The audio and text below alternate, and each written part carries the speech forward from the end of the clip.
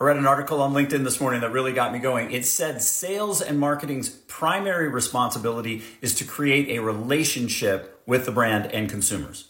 This is nonsense.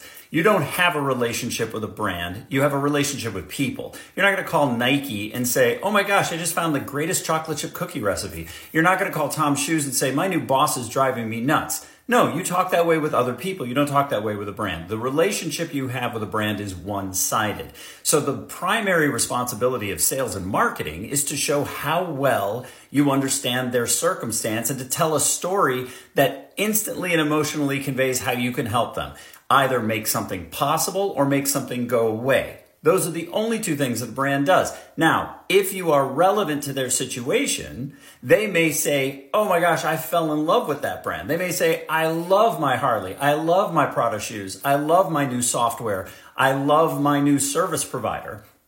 But that's not a relationship with the brand. You are simply providing something to them that makes them joyful or loyal or sustainable as an ongoing client.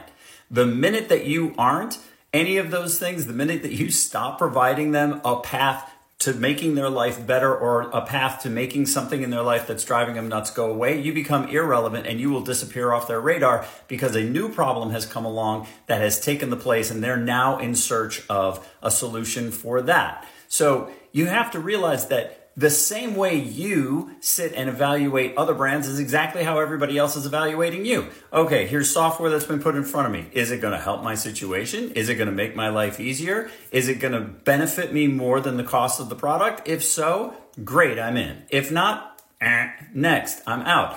That's how all of us make decisions. So if you're sitting there trying to figure out how to build a relationship with your brand and consumers or your end users or your buyers, B2B, B2C, doesn't matter.